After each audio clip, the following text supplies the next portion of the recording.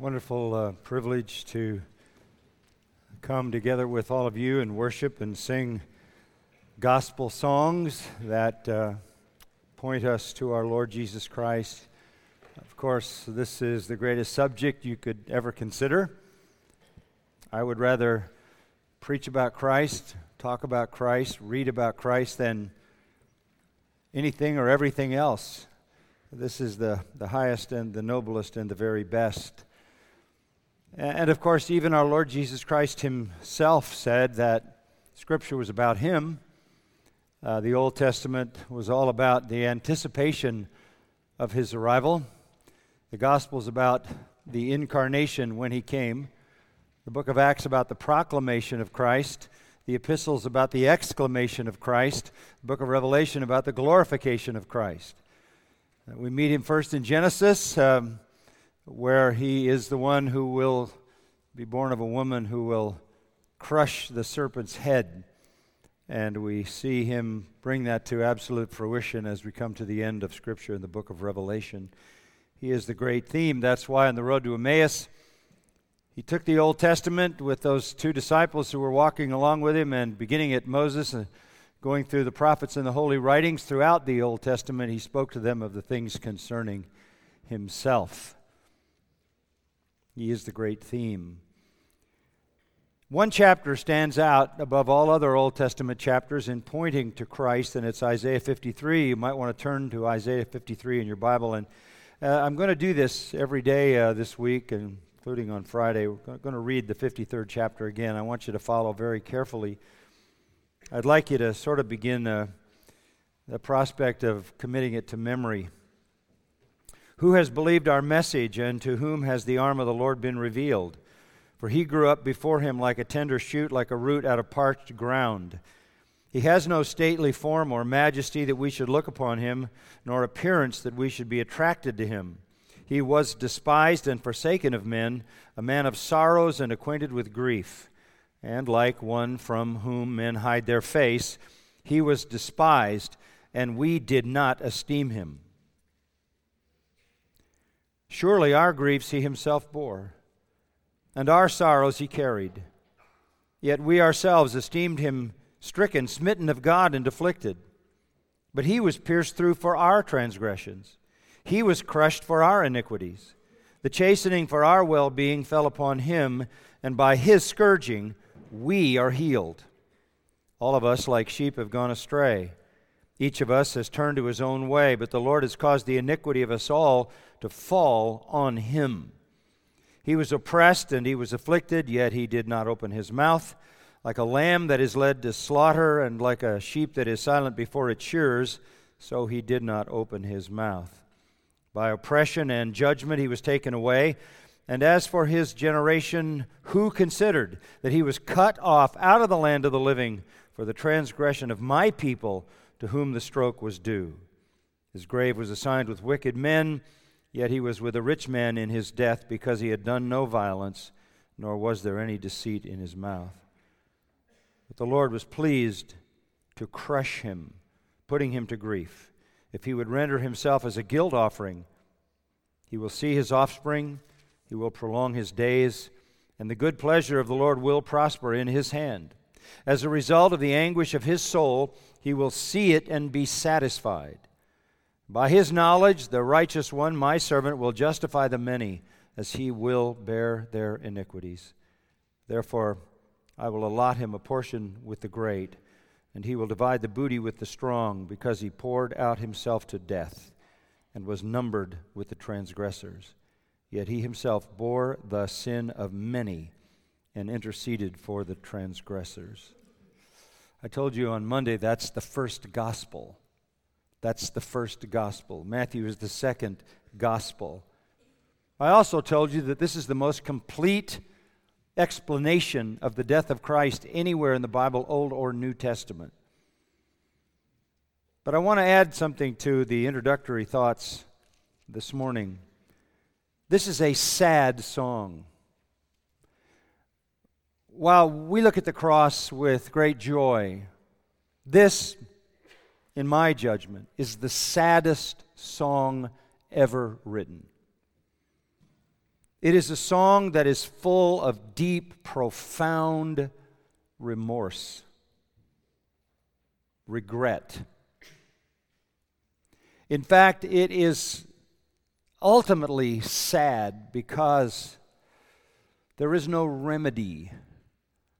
There is no remedy everlastingly for the people of Israel who rejected Jesus Christ, because it's appointed unto man once to die. After this, the judgment. I told you last time, this is the great confession that the Jews will make in the future when they look on the one they pierced and mourn for him as an only son. That's why the verbs are in the past tense. This isn't back to the future. This is forward to the past. This is a prophecy of the salvation of Israel when they look back at the cross. That's why the verbs are in the past tense. And they say, He was, He was, He was. It's collective. The pronouns are plural. We, our, us.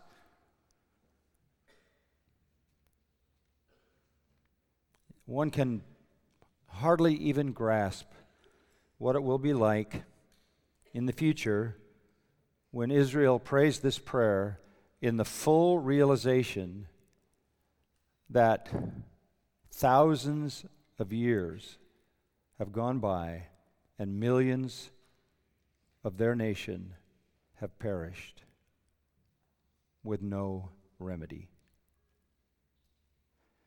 That's why I say, while from our perspective we sing songs about the work of Christ on the cross, and we even look hopefully toward the time of Israel's salvation, I can't imagine a sadder moment for the saved remnant of Israel than looking back and realizing the horror of all those centuries of rejection. And salvation was first to who? The Jews. He came to his own received him not. This is a sad song. This is a dirge.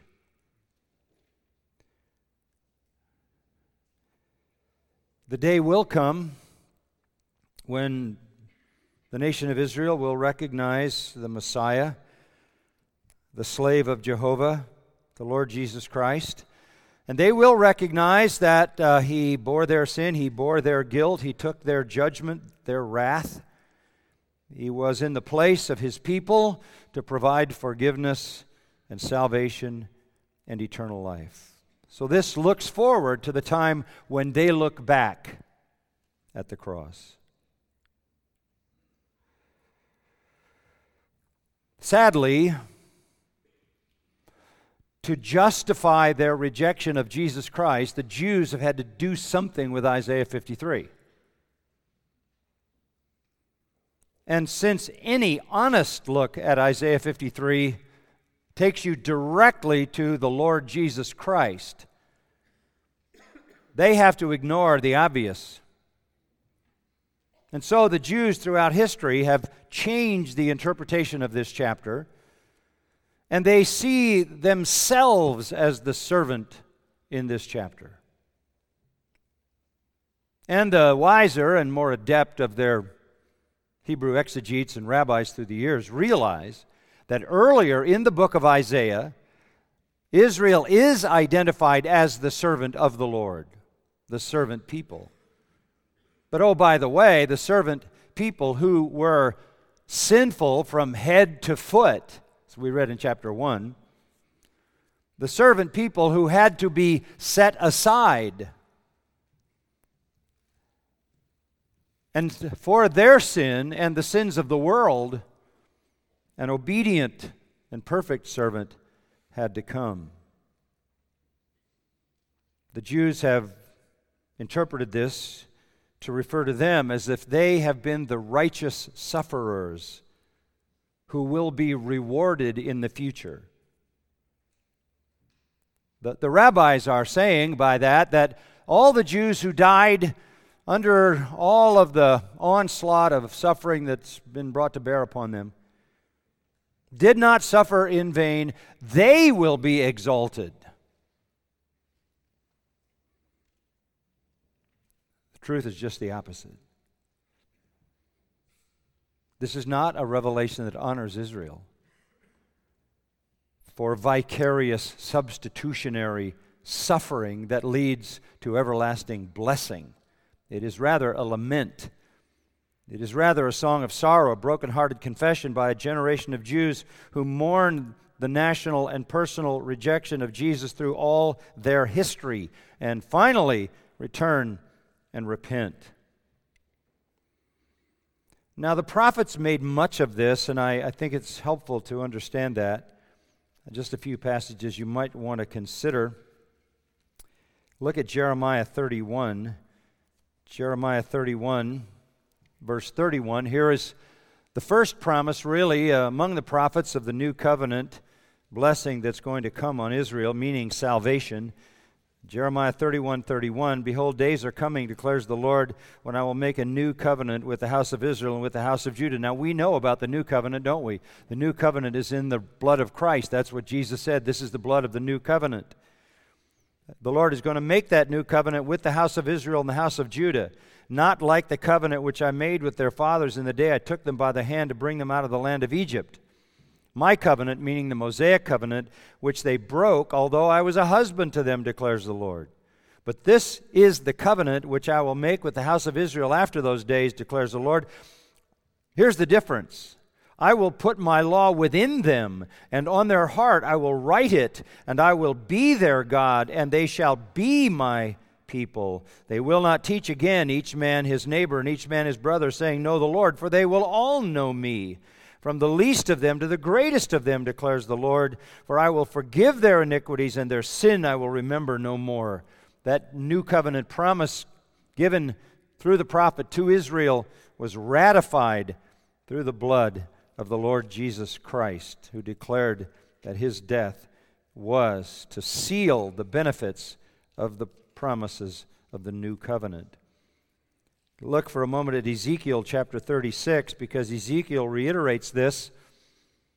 You can pick it up in verse 23. I will vindicate the holiness of my great name, says the Lord, which has been profaned among the nations, which you have profaned in their midst, another indictment of Israel. Then the nations will know that I am the Lord when I prove myself holy among you in their sight. Looking again forward to the salvation of the nation Israel. I will take you from the nations, gather you from all the lands, bring you into your own land.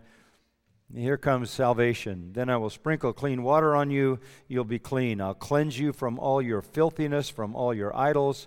Moreover, I will give you a new heart, put a new spirit within you, and I will remove the heart of stone from your flesh and give you a heart of flesh. I will put my spirit within you, cause you to walk in my statutes, and you will be careful to observe my ordinances. That's regeneration on the inside.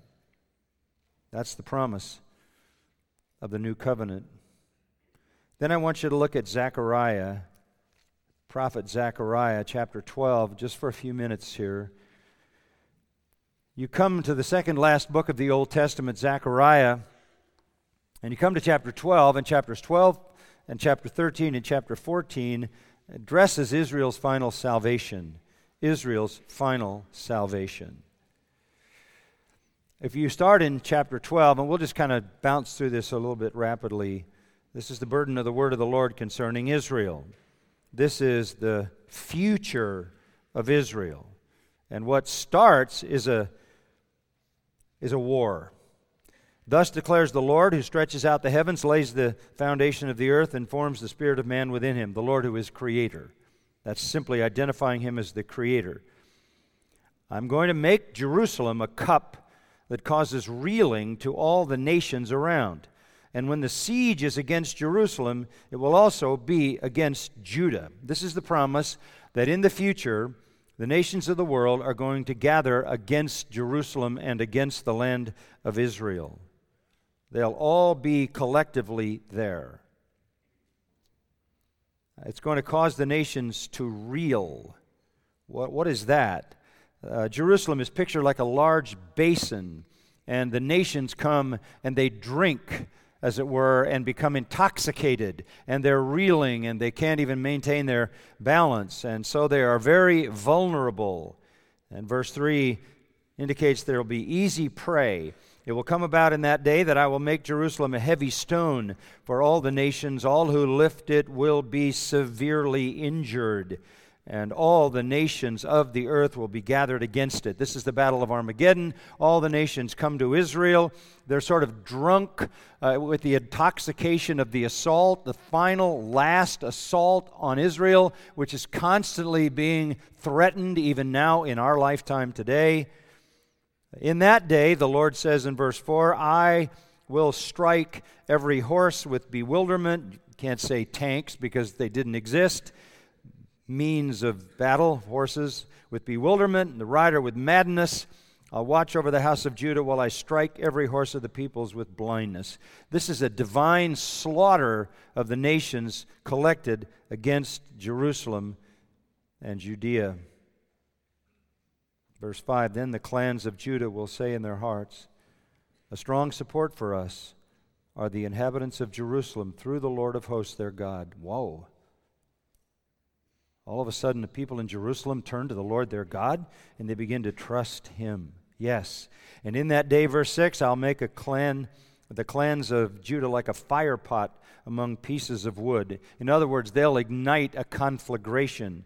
Like a flaming torch among sheaves, you put that in dry wheat, and you have an immediate fire. They will consume on the right hand and on the left all the surrounding peoples, while the inhabitants of Jerusalem again dwell on their own sites in Jerusalem. God gathers, as it were, the nations of the world into Judea at Armageddon in the north, all the way down to Jerusalem, and then God uses the people of Israel along with His own divine power to bring the destruction of the nations. Verse 7, the Lord will save the tents of Judah first. That's the outlying people in the countryside, so that the glory of the house of David and the glory of the inhabitants of Jerusalem will not be magnified above Judah. He saves all the people around Jerusalem and the city itself. In that day, the Lord will defend the inhabitants of Jerusalem, and the one who is feeble among them in that day will be like David, the greatest warrior. And the house of David will be like God, like the angel of the Lord before them. That's an indication of the presence of Messiah.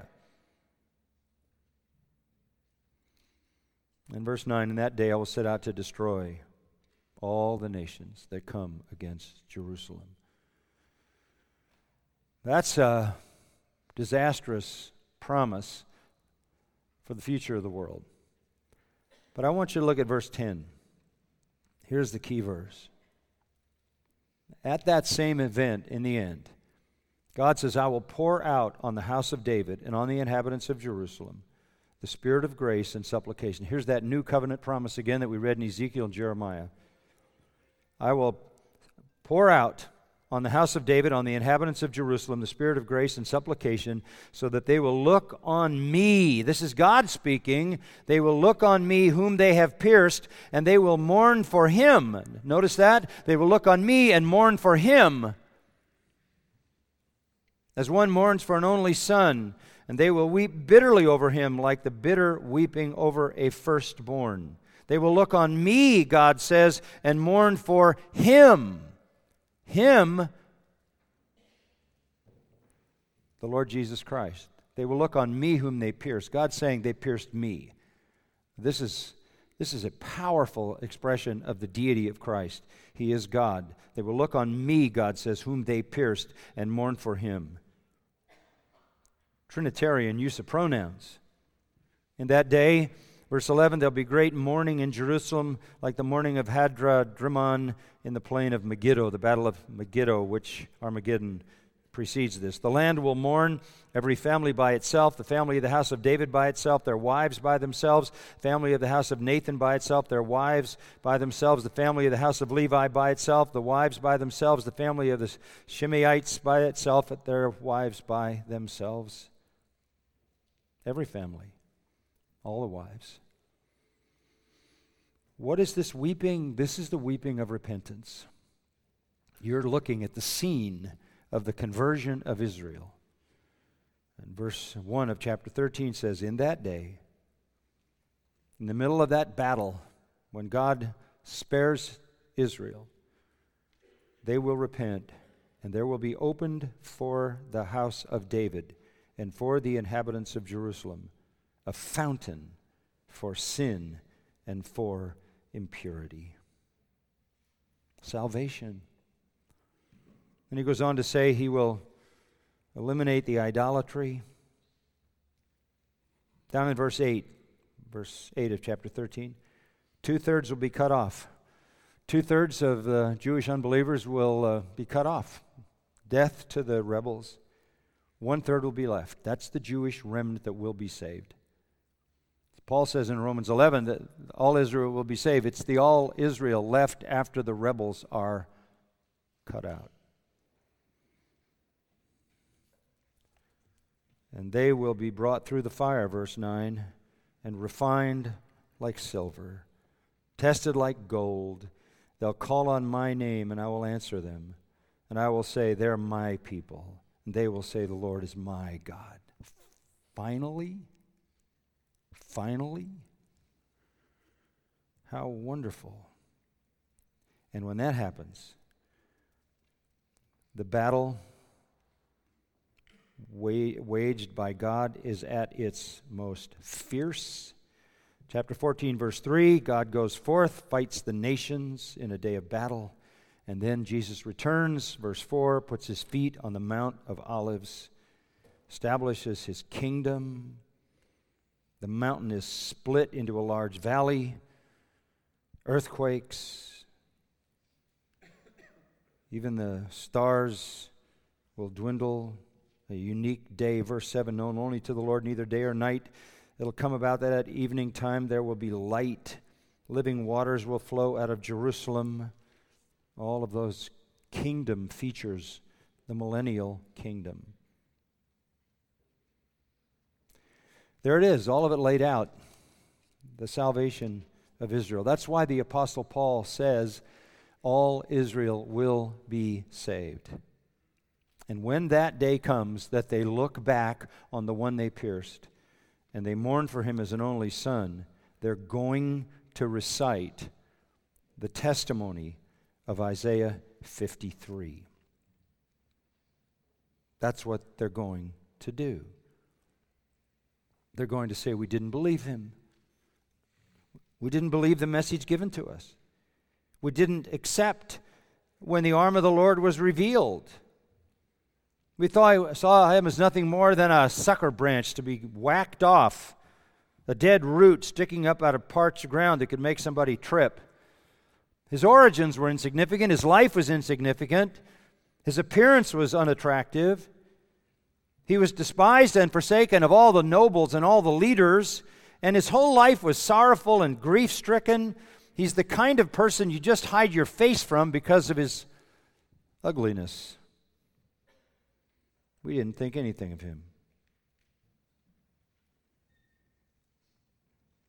And then the light dawns, doesn't it, in verse 4. Then the light dawns. It was our griefs he was carrying. That's why he was a man of grief.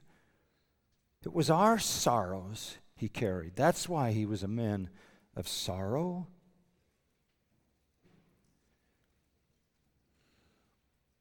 The word many is used here 5 times. And it always refers to the beneficiaries of the servant of Jehovah's astonishing atoning work. The many are guilty. Only one is righteous. What you have here is a marvelous picture of repentance. Repentance takes full responsibility. The problem is us. It has been us. We, our, us. It's us. Paul talks about that in Romans 10. How often God says, I reached out my hands to a very rebellious people. Here, they don't blame God. They don't blame the Holy Spirit. True repentance takes full responsibility. In their confession, there is no blame on anyone but themselves. And with that, we come to the middle stanza in the middle chapter of the middle section of the last half of Isaiah. Now, in chapter 52, 13 to 15, we saw the startling servant. And then in 53, 1 to 3, we saw the scorned servant. And now let's look at the substituted servant. This is an exclamation. Surely is how it starts. Surely. We did not consider him anybody. Then all of a sudden, truly, verily, surely, absolutely. This is sudden recognition of something utterly unexpected. A dramatic change from previous perception. A complete reversal. He took our place. He died in our stead. He gave his life for us. Vicarious, penal, substitutionary atonement. They understand, finally, as a nation, what every individual Jew or Gentile who's come to Christ has also understood. And they know salvation is by faith, preceded by repentance. These three verses 4, 5, and 6, are so connected. They're like concentric circles. Each mentions the wrongs and then the provision of the servant of Jehovah to atone for those wrongs. It's expansive language, really incredible language. Verse 4, they're acknowledging what we read in verse 1. We didn't believe the message of Christ. There were only a few. There were 120 in Judea and maybe 500 in Galilee, out of the whole nation. By the time of Pentecost, more after. In fact, they came by the thousands after that. We didn't believe the revelation of the arm of the Lord, the very power of the eternal God manifest in the incarnate Son. We didn't believe it. Now we know. Here's the objective perspective. Our griefs he himself bore. Our griefs he himself bore. Same thing is said by God. Down in verse 12, he himself bore the sin of many. That's in the past tense because that's God also looking back at the sacrifice of Christ. Our griefs, what do we mean by griefs? Well, the word really has the idea of infirmities, calamities, diseases, sicknesses. It could be anything. Sins are seen from that perspective. They are aberrations from God's intent when he created man and saw that he was good. These are all the features of corruption that dominate our lives. He bore. He lifted them up, picked them up, placed them on himself. In a parallel phrase, our sorrows he carried.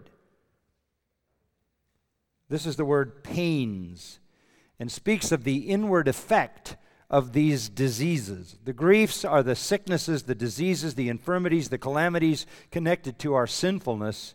Pains are the inward effects of those sins, the emotional agony. He carried them, took them up and hauled them away. Theologians use the word expiation. Propitiation means satisfaction to God. Expiation means he removed them. He removed them. If you go back to the book of Leviticus, the people are warned that if they sin and violate God's law, they will bear their guilt. Ezekiel 4 says that. And they will be punished. But here, the servant of Jehovah takes on the full burden of the sinner's guilt, and he bears it away. He carries it away like the scapegoat in Leviticus 16. He is the true scapegoat. The meaning is not merely that the servant of Jehovah participates in our pain or participates in our suffering as if only in a measure of sympathy. It is that he takes our pain and he takes our infirmities and he removes them. It isn't that he identifies with them and sympathizes. He does do that. But this is that he carries them away on his back, never to be returned. Never to be returned. Reading the other day of the musings of a Jewish rabbi saying, have you ever wondered why, from an earthly perspective, God says your sins are removed as far as the east is from the west? Ever wonder why it doesn't say the north and the south? Because the north and the south always stay in the same place. And there's a pole at the north and a pole at the south. And if God only removed your sins as far as the north is from the south, you could calculate how far that is. But when he removes it as far as the east is from the west, it never ends. It's infinite. He carries them away. So far away that he remembers them what? No more. Suffering we should have bore, he bore. The calamities and infirmities, moral disasters that we perpetrate, he picked up, put on his back, bore to the cross, and hauled them off into oblivion, never to be remembered. He bore in his body, 1 Peter, our sins. So when this takes place, Israel is going to be weeping. They're going to be wailing. They're going to have seen the truth about the servant of Jehovah, Yeshua, Jesus, and they're going to be testifying to the massive error of rejecting him and how wrong they were. And they're going to go back and they're going to say, yes, our griefs he bore, our sorrows he carried. And then remember, we ourselves esteemed him stricken, smitten of God, and afflicted. And they go back to the fact that we didn't get it. Our reckoning of him, our estimation of him, was that God was punishing him as a blasphemer. And all those verbs, stricken, smitten, and afflicted, connect to Elohim. That it was God who struck him, that it was God who smote him, that it was God who afflicted him. We thought he was being punished by God for being a blasphemer. That he was experiencing the wrath of God for himself and his sins. Stricken, the Hebrew word means to strike violently. It's used in Exodus 11 of the plagues. To smite means to beat someone to death. The word afflicted has to do with degrading someone. That he was literally treated with violence, that he was stricken, beaten to death, that he was degraded by God. We thought it was God. Well, it was. But not for his blasphemy, but for ours. The Jewish assessment was that all that was going on in Jesus' death was God punishing Jesus for his sins. In the future, they're going to look back and say, now we see. Now we see. It wasn't for his sins. Verse 5, he was pierced through for our transgressions. He was crushed for our iniquities. The chastening for our well-being fell on him, and by his scourging we are healed. Pierced, crushed, punished, scourged by God. Yes, but not for his blasphemy, for ours. Pierced through pierced through. Psalm 22:16 says he's going to be pierced through his hands and feet. Also pierced in his side, John 19:34 and following. Some have suggested that this is the strongest possible Hebrew expression for violent death. That he died this violent death. This death that could be described as pierced, crushed, chastened, scourged. Crushed can refer to anything that is bruised or trampled, all the way to being completely destroyed. Lamentations 3:34 says to literally crush underfoot. Another way to describe the death of the Son of God. He was bruised. He was punched. He was hit with sticks. He was beaten in the face.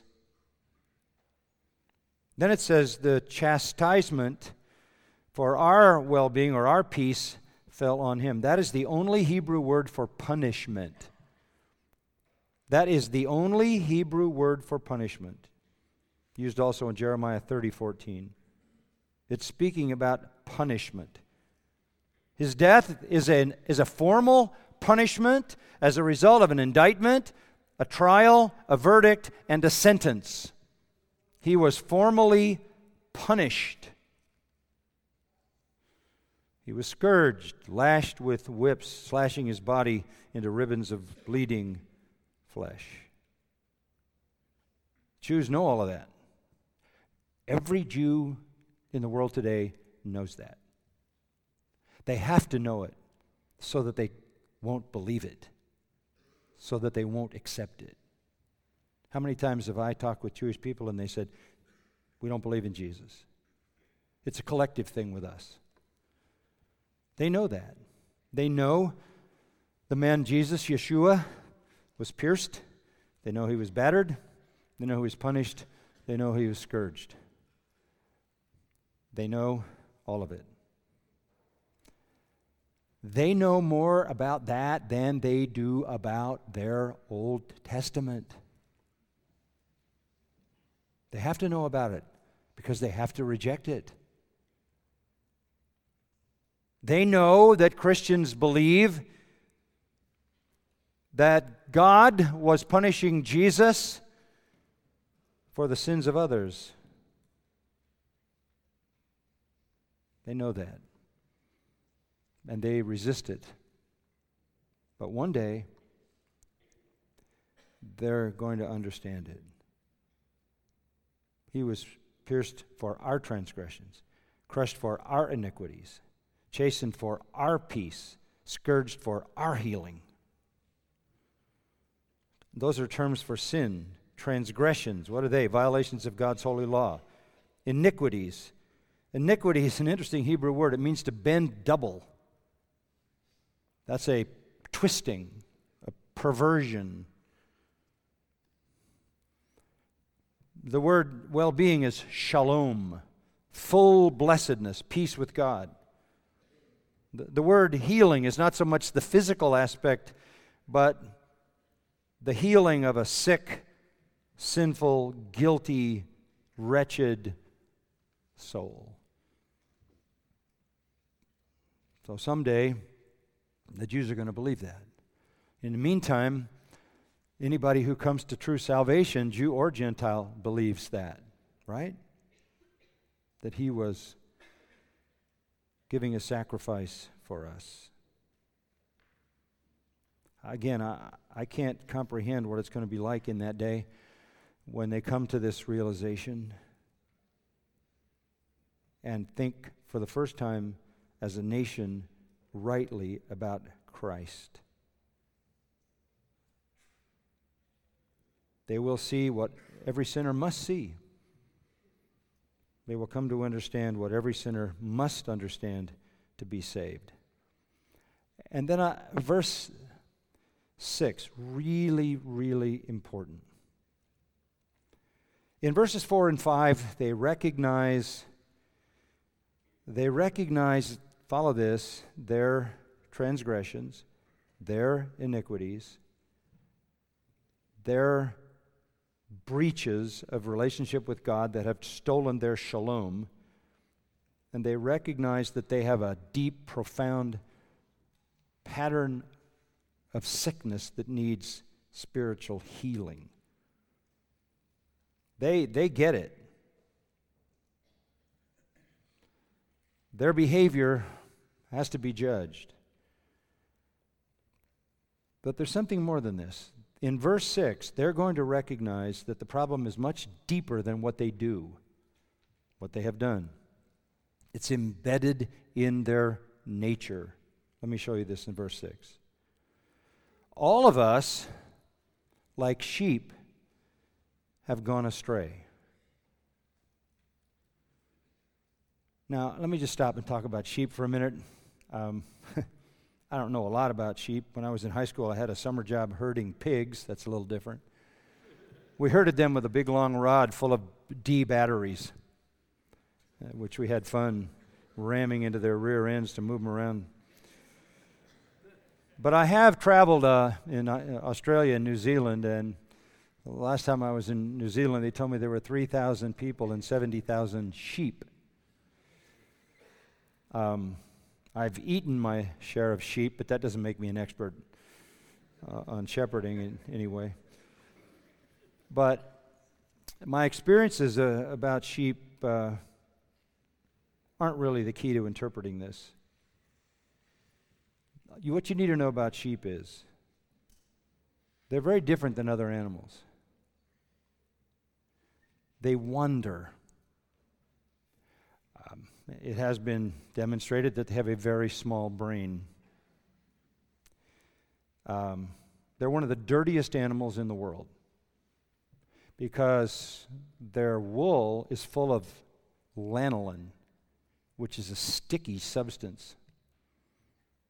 I've been with shepherds in the little rack in Australia where they bring the sheep through, they pull their back legs apart, and they're completely plugged up because lanolin has literally eliminated their ability to eliminate. They die.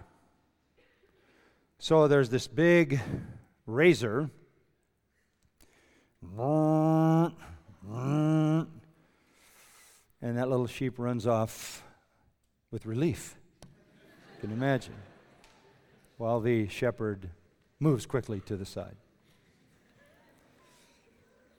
They are the dirtiest animal because their lanolin collects everything. All the dirt, all the bugs, everything. They can't find water on their own.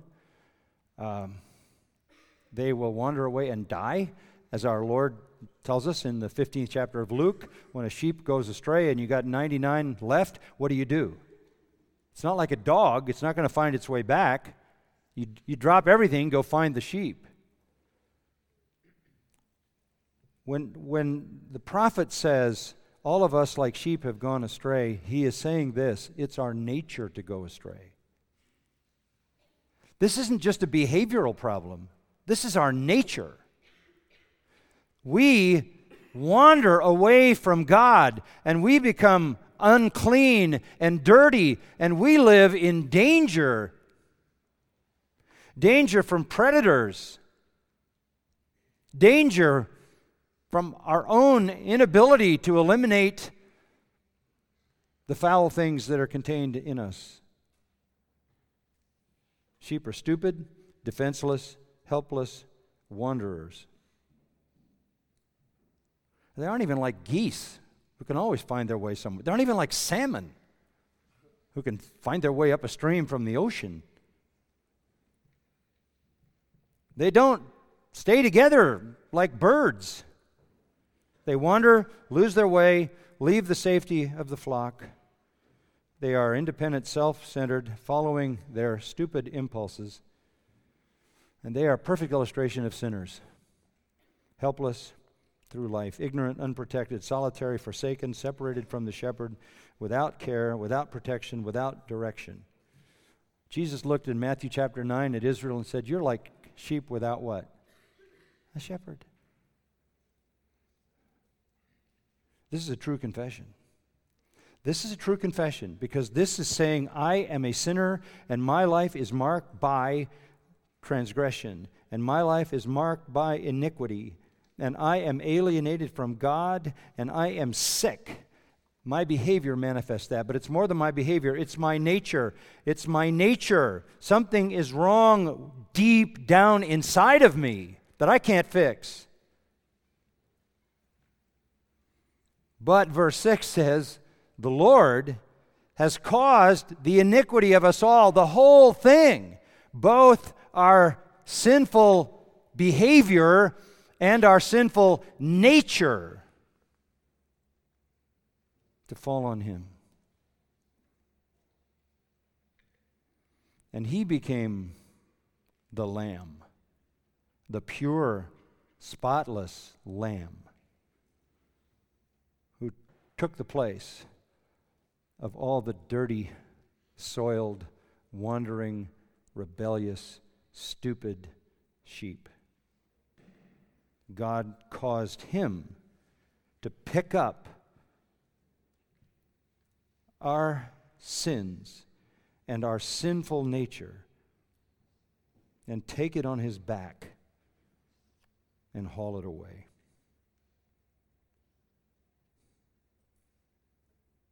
God literally assaulted the servant of Jehovah for our sinful desires, our sinful deeds, our sinful natures. Astonishing.